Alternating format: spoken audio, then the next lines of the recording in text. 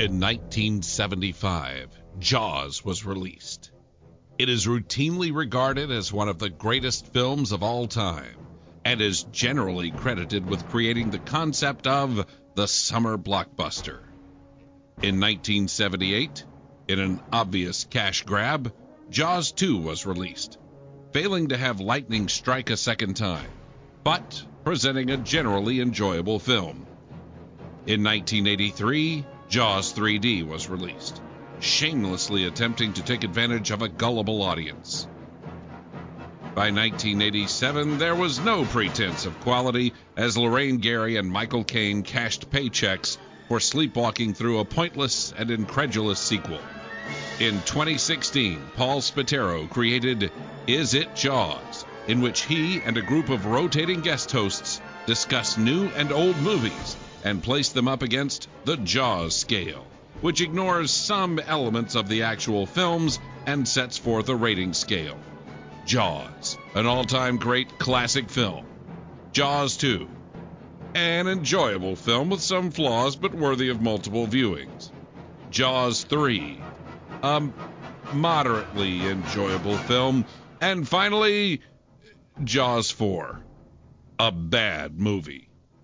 Please join Paul and his guests as they ask the ever-important question, is it Jaws?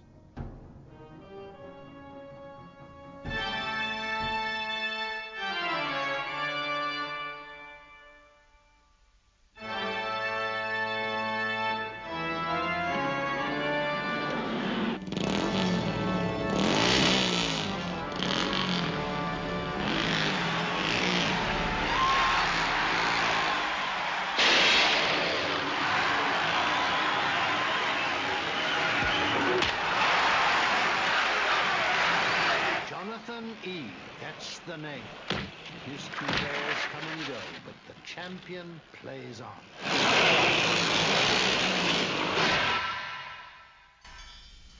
You know how the game serves us. It has a definite social purpose. Nations are bankrupt, gone, no poverty, no sickness. Man has accomplished what he'd always craved. Corporate society was an inevitable destiny, a good life, a centuries-old dream.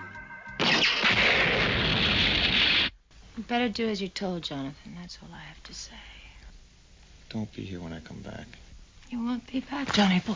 No player is greater than the game itself. It's not a game a man is supposed to grow strong in, Jonathan.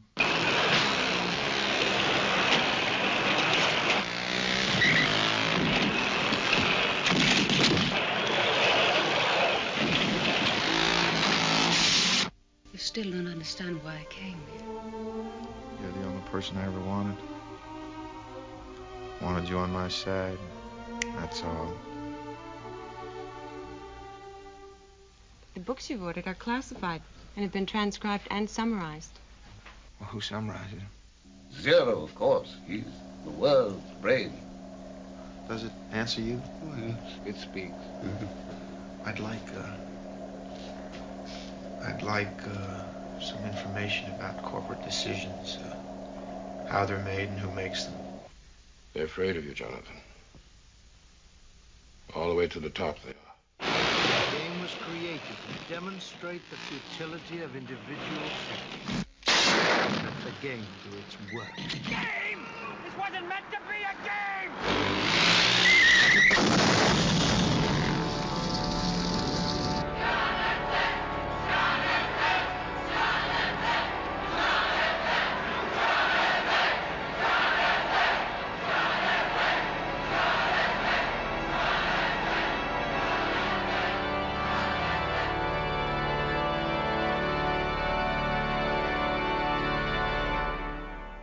Hello everybody and welcome to Is It Yours? I'm Paul Spataro and I am joined again after a very long layoff by Mr. Richard Shannon. Rich and I would say 90% of our conversations are, so what are the Mets doing? What are the Jets doing? What do you think of this? What do you think of that?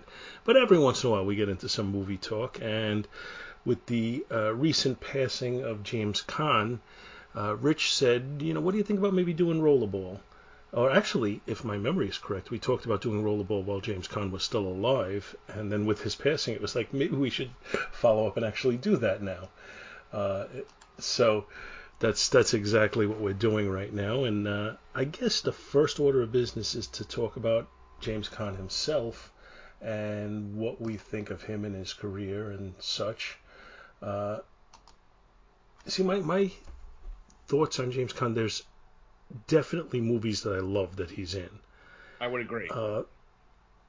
But as far as his acting goes, and I don't mean this to be, to be speaking poorly of him, but as far as his acting goes, I'm kind of hot and cold. There's performances that I love, and there's performances that I'm not really that fond of. He was a significant part of my favorite movie of all time, The Godfather, and I think he was awesome in it. Other movies that I really liked that he was in were Brian's Song, Elf, Misery, El Dorado, Thief. Looking over his list of movies, those are all movies I really enjoyed. I can't say they're all Academy Award caliber performances by him, but he did have a way of being in movies that came up high on my list. He's apparently also, or was, very well thought of, just in general as a person. So I kind of like that aspect of it. What's your overall take on him? Well, I put James Caan in your 70s tough guy category because he always played that kind of part. And when you mentioned Brian's Song, that's what got him cast for this movie Rollerball. That's what won him the role. The movies you had stated that you liked him in, I could agree on all of them. I'd like to add a couple. The Gambler, he's really good in that. And this other movie he made in the, I think it was the late 90s, might have been the early 2000s, called Way of the Gun, which starred Ryan Phillippe and Benicio del Toro. He's got a small kind of supporting role in that, which he's pretty good in as well. But yeah, well, the Gambler, I've seen, and I agree with you that was a mistake to leave that off the list. Way of the Gun I've heard of, but I've never seen it, so I can't really comment on that one. Yeah, it's not a bad little movie if you can find it on a cable station. It's a good action movie, good pace, got a nice plot, it's got a decent cast, and it's I know it kind of flew under the radar as far as recognition wise and all that. It's kind of maybe like a cult favorite, I guess. Right. So this is an interesting one, though. I'm sure I saw this back in the 70s, but I have virtually no memory of it at all when I rewatched it for the sake of talking to you. It fits, and yet it doesn't with other movies of the time, the science fiction dystopian movies. And, we've discussed recently on the show, we've discussed Silent Running and Soylent Green. I think somebody said somewhere that they saw this as kind of like this is where the world goes, from this to the Soylent Green world. I'm not so sure, but this is a strange movie because it's a sports movie and a science fiction movie, and the science fiction is not totally, dominating the movie. It's more, the science fiction is more an element of the society that it's done in, and less an element of the actual plot. Right, kind of in the background, from the scenery, the way they talk about, the corporate running the world and all that sort of stuff. Exactly. And it, in a lot of ways, it has a lot of typical elements for a sports movie. In particular, I'm thinking of Major League, where they're trying to make the team be bad, and that's a sports comedy. But they're trying to make the team be bad so that they would get the fans out, not rooting for them anymore, and be able to move the team and do what they want. And it almost feels like that's kind of an element of this, where they don't want these players to be successful in what they do because it'll give the population too much to root for, and instead of being able to keep them down. In some ways, I feel like this is the precursor to The Running Man. Not so much the movie as the novel, if you ever read the novel. Yeah, I never did. basically, I watched this movie the other night with the director's commentary on, and from what I got out of it was basically you have your 6 corporations that rule this futuristic, world of ours. And because Houston is the dominant team and James Caan is kind of he's like the Tom Brady or Michael Jordan of the sport, it's like the other corporations, in order to keep the peace, Houston has to lose. They can't keep being rollerball champions. And I get the impression that they mentioned in the movie that, Jonathan E's been in the league for 10 years, that they've probably, won most of those 10 years. And now it's time, to let another corporation be the champion. But he doesn't want to step down. And I kind of likened it to the New England Patriot run of the 2000s with Belichick and Brady. Imagine at an NFL owners meeting if you got Goodell telling Robert Kraft, hey, we got to let some of these other teams win a Super Bowl. Let Dallas or let Pittsburgh win. So you got to tell those guys, tell Tom Brady it's time to hang it up, or tell Bill Belichick time to move on. That's the big thing I got from it. Yeah, they didn't. I don't think they would have been too fond of that. The other thing that it kind of brought to mind for me, and this is probably a stretch, but in Rocky IV, the way the Russian government is using their boxer to try and be the one to create kind of a unified view or attitude among their populace to kind of help cement them as in the world power aspect of things, and it totally throws things off when Rocky comes to Russia and defeats their champion. Right. So there's, I don't know. These are the things that ran through my mind seeing it. But short of that, other than the societal things and the corporate things, some of which have come closer to being true over the time since this movie was made than we would like. But other than that, it doesn't have a real science fiction-y feel to it. It's more.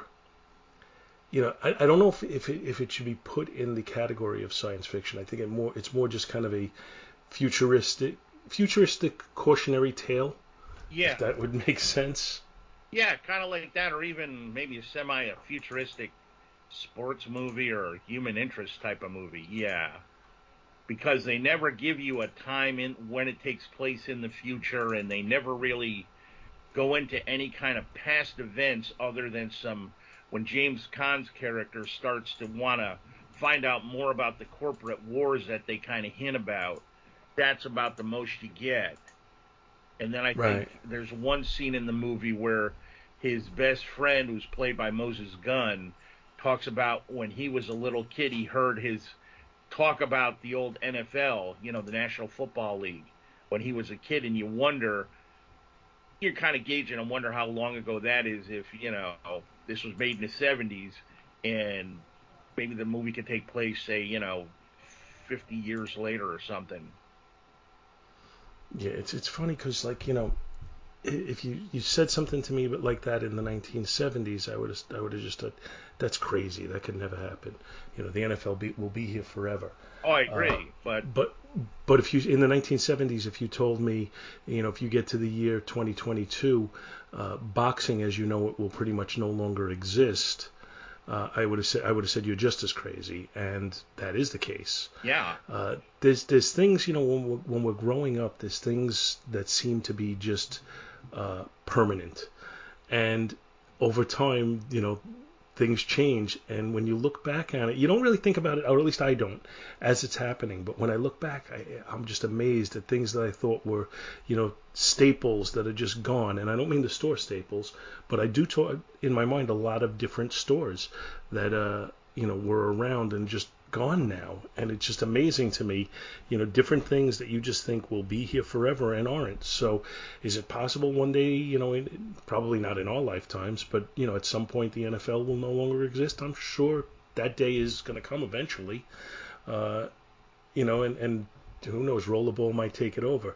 But not to wax too poetic on that, I do understand that when this came out, the writer, I'm trying to check his name again. I don't remember. I'm looking at it right now. I'm actually looking at the 2002 remake, which is not what I wanted to look at. Oh, that's a Norman combination. Jewison. Norman Jewison was the director and producer, and it was written by William Harrison.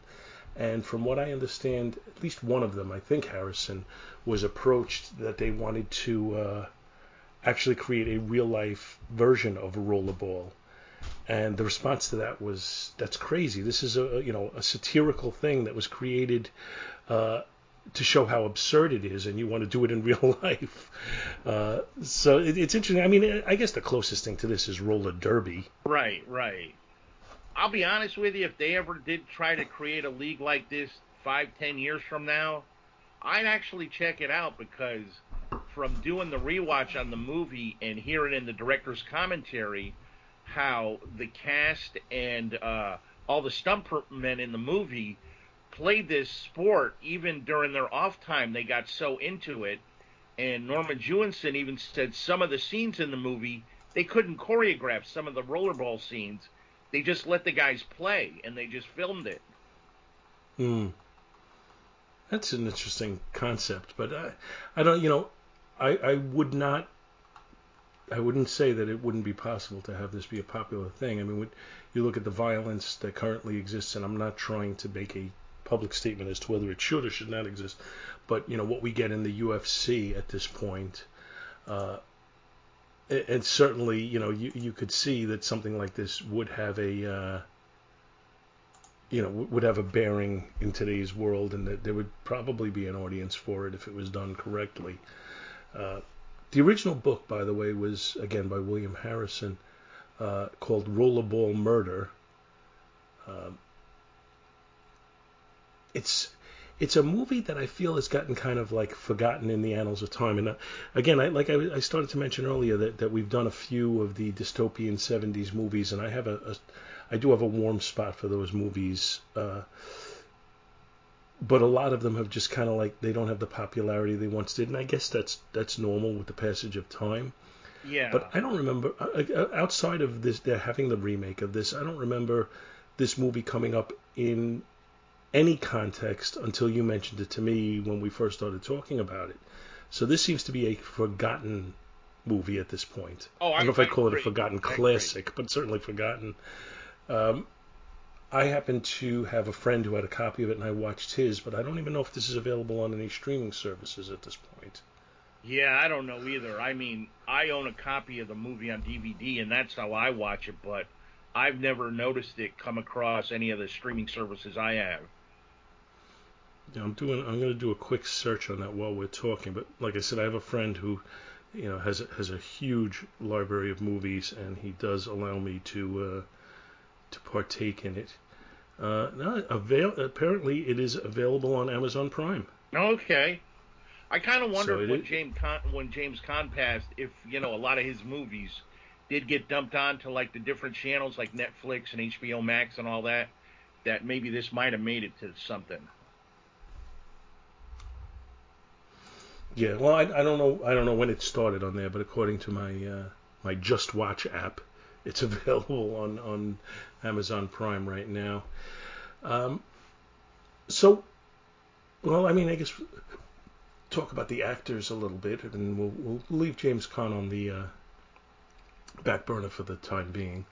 I don't know if I could ever see a performance by John Houseman that I don't get a kick out of. Yeah, he plays the great villain. Yeah. Yeah, exactly. He's just so easy to dislike in this because he's just so pretentious. Right. He doesn't even have to say any dialogue, just his expressions.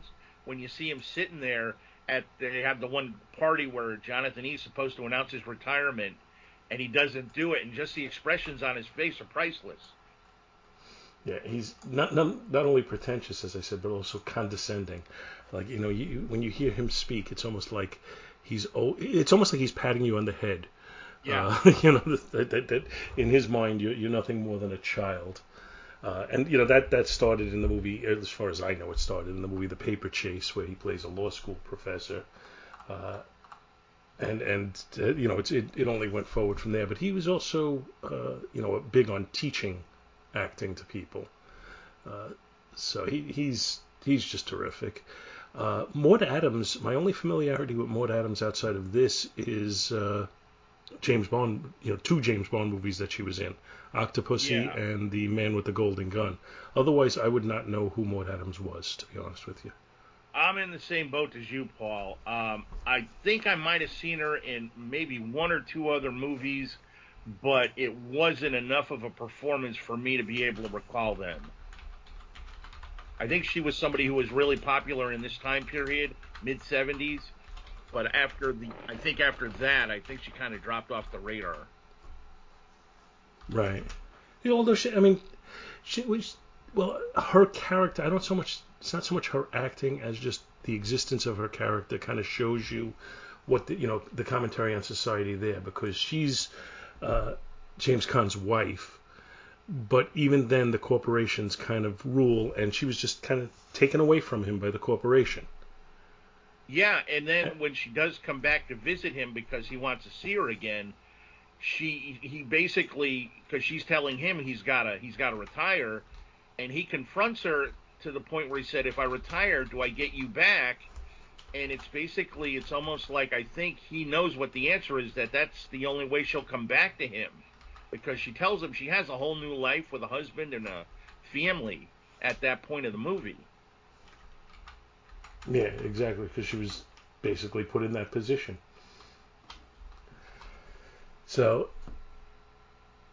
otherwise we have, John Beck plays he's a very likable character. He's Caan's best friend and, cohort on the team. And they have the moment, it almost feels a little rote for such a movie, but, there's the scene where he gets badly injured, and then, that only strengthens Jonathan, James Caan, his resolve to not give this up and to move on and to prevail. But they keep changing the rules on him too as well, which it almost seems comical. Each new match, the rules are changed. Now there can be no penalties. That kind of thing. Right, yeah. Because they're just doing it in an effort because they want him to die on the I don't even know what you call it, the arena, whatever you call the area. Yeah, the final match is almost like a Thunderdome. Basically, only one man's going to walk out. So now, that said, let's talk about James Caan's performance in this thing. He definitely, to me, this is one that I should have had a little higher on my list of, when I talked about movies that I like him in, because I do think he stepped up in this. I think his acting in this is better than in some of the better movies that he was in. I think his acting really held up in this one, because he does play the part of the guy who, he's involved in this whole thing. He's the champion, and he knows kind of where he stands as far as the sport goes, but he doesn't realize how much he's being manipulated until it starts coming to pass. He doesn't realize how much power the government has, but then he has to fight against it, and by government I mean the corporations. I think that there are some subtleties to his performance as he just becomes aware of everything that's going on that I think are really cool. Yeah, it's when he's first told to retire, he kind of doesn't know what to do, but as the movie goes on and everybody he approaches, whether it's, Moses Gunn, who plays his good friend, he's like his mentor, and then when he goes to this different computer facility that's supposed to hold all the knowledge and he wants to get some corporate answers, and the supercomputer can't even answer him. Everybody's telling him to retire, but he wants to play. He loves the game. He just feels that if he retires, it's almost like he's kind of bowing down to the corporations, which I think if they ever made a sequel to this movie, I get the impression that the way the movie ends, I don't think he gets out of the arena alive. I think they find some way to knock him off because the people are so behind him by the time the movie ends. That's an interesting thought. I hadn't really thought about that. That even though he ends up successful in the game, that you don't know where it's going to go. You just kind of assume, probably wrongly so, that he's going to, do well in life somehow. He's going to change how things are looked at. But no, I think you're right. I think, the corporations are too big, and ultimately, he's going to have to succumb to them. It's kind of sad to think of it that way. Yeah. It's almost like they can't have one person, stand out in society in this, the way this, the movie shows this part kind of future. It's like everybody kind of all is, all for one and one for all. There can't be any individuals. Okay. It feels like, I guess, I talked about how we were looking at other 70s movies of a similar genre, if there can be considered to be a similar genre. But it's almost like that's the way of the movies of that generation. And I keep saying 70s, so I start with Planet of the Apes, which is actually 1968. But that even after things are taken care of, there's still kind of a sad, sour ending. Charlton Heston learns that the Earth is really where he landed with the apes having taken over. Right. Or, he realizes Soylent Green is people, but he's not going to be able to stop that from happening. Or, well, you go the Omega Man if you want to go the Heston trilogy, and the disease that's turned people into zombies. Yeah. It's happy endings weren't their thing in the 70s. No. But I don't know if people viewed it in that era as being, subtle. The critical response. I'm just going to read. I'm looking on the Wikipedia page. So Vincent Canby of the New York Times was unimpressed. He said all science fiction can be roughly divided into two types of nightmares. In the first, the world has gone through a nuclear holocaust and civilization has reverted to a Neo-Stone Age. In the second, in which Rollerball is an elaborate and very silly example of all of mankind's problems have been solved, but at the terrible price of individual freedom. The only way science fiction of this sort makes sense is as a comment on the society for which it's intended, and the only way Rollerball would have made sense is a satire of our national preoccupation with televised professional sports, particularly weekend football. Yet Rollerball isn't a satire, it's not funny at all, and not being funny, it becomes instead frivolous. Gene Siskel of the Chicago Tribune gave the film 2 stars out of 4 and called it a movie in love with itself, and vapid, pretentious, and arrogant. Not even John Houseman's fine performance as a villainous corporate director is sufficient to make Rollerball tolerable. So it did not come to good reviews. But, I don't think, I guess Vincent Canby and I have a disagreement on satire, because I don't think satire necessarily has to make you laugh. I think satire has to be ironic in some ways. I think satire has to make you scratch your head and wonder how the heck things could have gotten this far. I think, a lot of humor, and again, I'm not saying this is a comedy, but a lot of humor is based on the extreme ridiculousness of things. And I think this movie is playing with that trope of saying, look how ridiculous we've gotten with our sports infatuation, that we make these people our heroes and don't hold them accountable or whatever, however you want to look at it in that respect. So I do think in that respect it is a satire. It's just not a funny satire.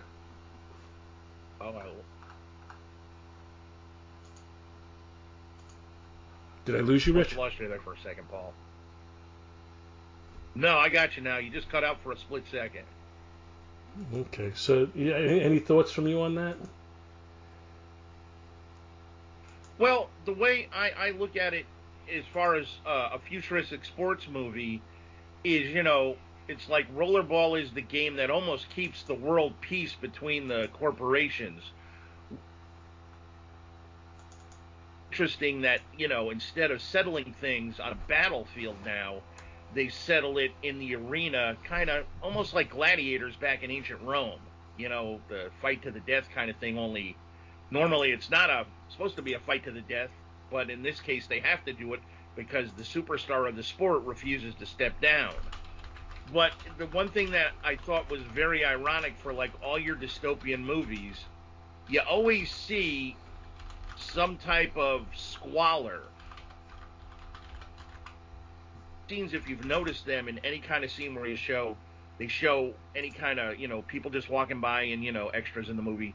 Everybody, everything looks great. There's, the world looks good. Plants are growing. You got animal life. You don't see like, bad weather or anything where, the planet's just decaying or, world hunger is going on like you do in other movies like Soylent Green, for instance. And even when they show the fans in the stands for the different games, everybody, our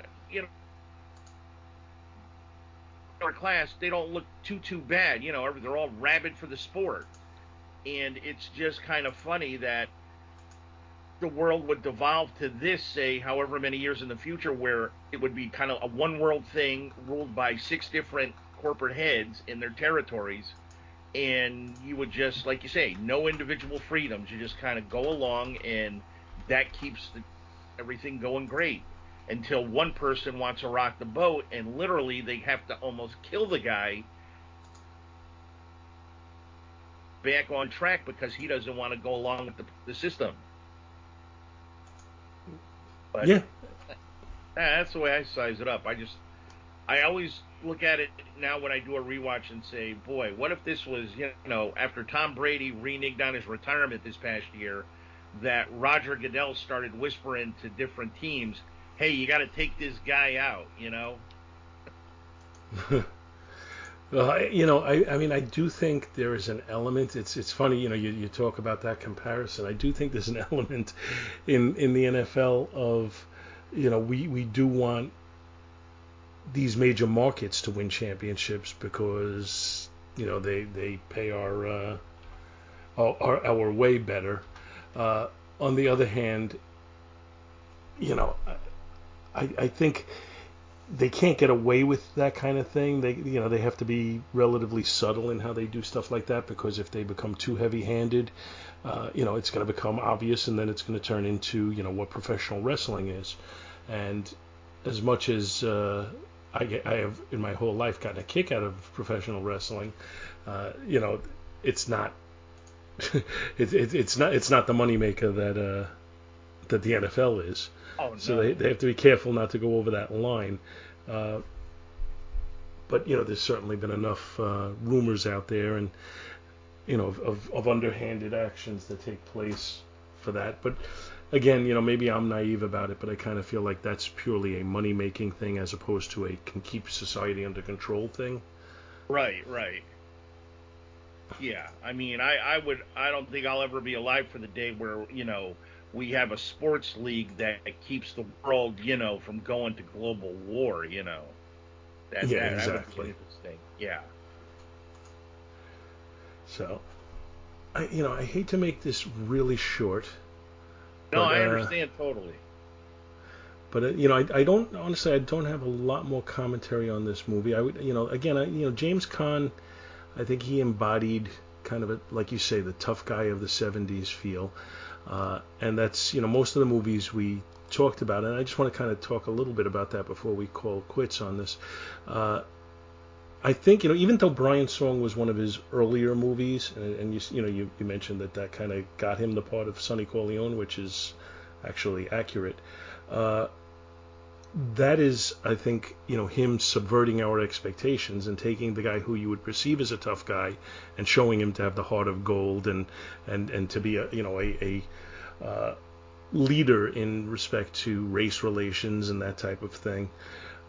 So I think that in particular may be his tour de force performance in my mind.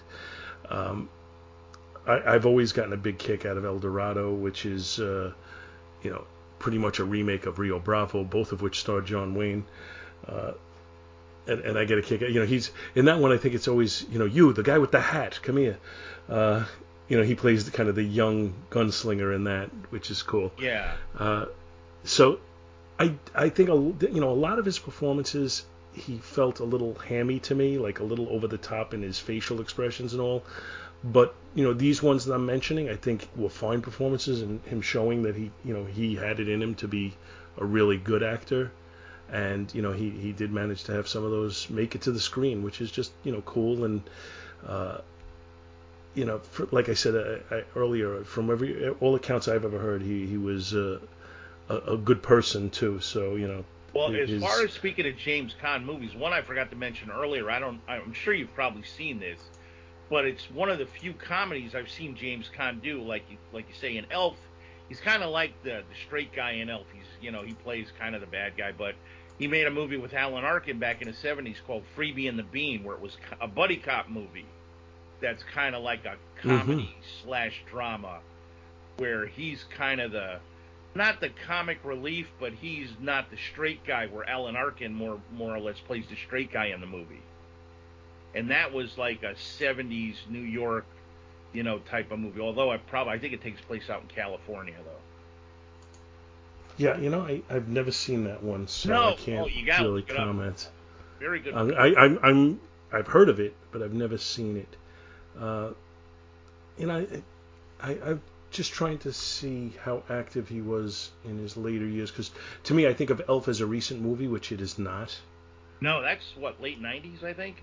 I think it's 2003 or so. It looks like he was still active into the 2010s. Yeah, he did a sitcom on ABC about maybe 2010, 2011 that lasted, I think, about a season and a half, where it was okay, but kind of surprised me to see him on, doing TV. Looking at his filmography, there's a movie called Fast Charlie that still has not been released that he's in. Oh, okay. So that, obviously he was active, until close to the end, which is cool. I always respect that. So, where do you rank Rollerball? As far as in the Jaws category, me personally, it would be between a Jaws 2 and maybe a 2.5. I wouldn't give it a 3, but say it's a 2 and a 2.5. Yeah, I think that's a fair rating, because I think it is. It's not. Jaws 3 is like, yeah, it was all right, but you just move on. Jaws 2 is, no, it was good, and I want to rewatch it and all of that. I think this is, it's like it wants to be a Jaws 2. It's not quite, but it's not. It doesn't drop to the level of Jaws 3, so it's like kind of right in the middle. So it's either a very high Jaws 3 or a very low Jaws 2. And I think if you're a fan of movies of that era, I've talked recent shows about the dystopian movies of the 70s, and I mentioned them again, some of them again today. If you're a fan of those movies, I think this bears watching. As a film fan, and it's so it's got that going for it, and overall it's fairly entertaining. So it's not the kind of movie that you'll watch and think, oh my god, what I wasted my time. I think you'll walk away and say, yeah, that was all right. Yeah, I would agree, and I'm the age I am, I'm an older person, so I would think the movies of the 70s hold a special place in my heart, so that's why it's easy for me to like this and rewatch it. Where I've got, friends who are a little bit younger than me that, that are in their 40s or so that might not find this too entertaining because this was before their time. Right. Yeah, and I mean, I definitely could see, like I said, if you're a movies fan, I think whether you're in your 40s, your 30s, your 50s, if you're a movies fan, I think you'd probably get a kick out of watching this. Otherwise, then I think you got to be more aligned with that particular era. But overall, still entertaining, and I'm kind of cool with that. I had my mind is fading here. There was somewhere else I wanted to go before we close this out, and now I can't think of what it was. Well, I know one thing that I remember one of the first times I watched this movie, and that was always kind of, I don't know if you'd call it the little, not a, kind of the, if you didn't know if it was one of the hints they do make in different parts of the movie, whether the guys who play the sport of rollerball in this movie, are they actual human beings, or man made of flesh, or are they robots? And there's a couple of scenes in the movie where when you see them zooming in on a guy who's been, knocked out of action, there's one scene in particular when they're playing the Tokyo team, and one of the Japanese guys gets knocked out, and they show him laying there on the arena floor, and there's like just a little bit of steam coming up, like smoke. Makes you wonder that. And then when they're at the party, of course, that Jonathan's supposed to make his retirement speech, you hear all the people, kind of the rest of the people at the party kind of whispering like, oh no, they're not men. They're made in Detroit. They're not real men. It's the robots. So that was one things they never did answer. They kind of left it up, I guess, to your own opinion, whether these were real guys or not, because they never really give a definitive answer one way or the other. That would have been an interesting way to go with this if the movie ended and it turned out, you find out that he is a robot and he is unaware of that through the whole movie, kind of that Blade Runner thought process. Right. If he's some kind of cyborg, because, they show the guys bleeding and stuff, from the combat on the arena floor. That's a kind of a cool thought. I kind of wish they had gone with that a little. Yeah, that was one of the first things I always remember when I think my dad actually took me to see this in the theater, because I think it was an R-rated movie when it came out. Mm-hmm. And he always told me, he goes, I don't know if these guys are real men or they're kind of robots, and it kind of intrigued me in a way. I could definitely see that. And then they remade this in 2002, which I mentioned earlier. Oh, yeah. I've never seen that. It's awful. Yeah, I've heard it was awful. And I guess in particular, it's got Jean Reno in it, who I like. So I'm a little disappointed that it isn't a decent movie. But from my understanding, because I've never seen it, it's more of just an action current movie. It doesn't have the same, right. Commentary on society that the original had. Right. It's totally different. Yeah, the plot's different. I was surprised they even named it Rollerball because, it's just no beats even give you any kind of throwback to the original, so to speak. Well, like in other remakes where they'll kind of give you some kind of beats that, okay, this is kind of copying what the original did, but not this movie. Yeah. Well, it's disappointing that they couldn't, take it, modernize it a little bit, and make it, a more, make it a better movie. Instead, they just it sounds to me like they just got lazy and tried to just throw something together. Yeah, I mean, I'm almost in the camp where there's certain movies that, you don't want to see remade just out of sentimentality. And even though this is by no means a cinema classic, to me it's more in the cult category. I kind of felt that way when they did the remake of this. I didn't think they needed to bring this back to the screen, in an updated version. Right. Yeah, I would agree. Like I said, if I'm always open to things. It was long enough, 27 years or so. If they did it right, I would have been fine with it. But if you're going to just do it the lazy way out, there's no point. Why bother? Anyway, so that's our take on Rollerball, and rest in peace, James Caan. And Rich, thanks for making the time. This is yet another guest on the show who I've been wanting to get together with for a long time, and schedules and whatever get in the way. But I'm glad we were able to find some time to talk this afternoon. And thanks for coming on. Yeah, thanks for letting me jump in, Paul. I'm glad you could fit me in your schedule. All right, thank you everybody for listening to us, and we'll see you next time. You boys want to make this team play for Houston, you're going to have to learn it. We pride ourselves on being a power team. That's right. We're power, we're mean. Now, that doesn't mean to say we like to have you hanging back there on a rail in a fist fight, just standing there fighting somebody in Section A when you're supposed to be in Section B. I'm coming up to score, and you ain't in the section you're supposed to be in.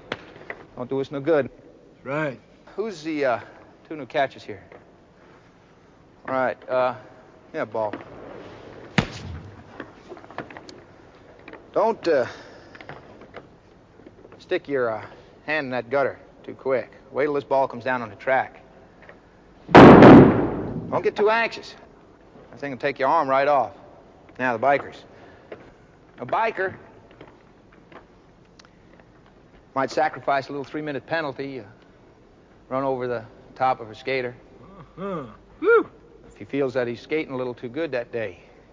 So we have a few methods here in Houston. There's hundreds.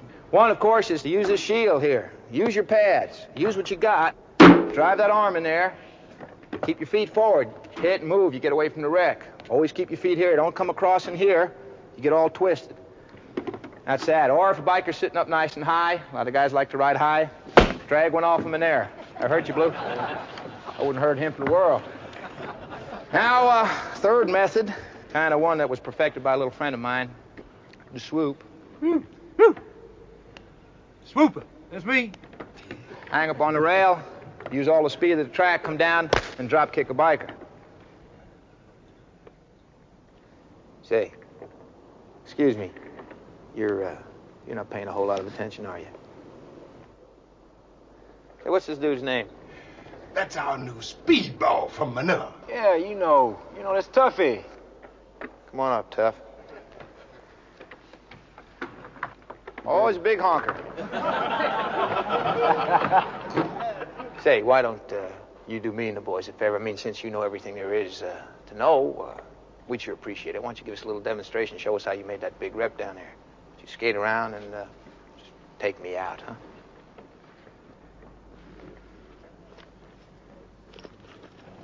Go get him, Tuffy. Now, eyes. Use them. Don't lock your eyes in any one spot. This game isn't all in the muscle. Use your head. Lock your eyes on the target and keep... Ears. Now, they're real important, too.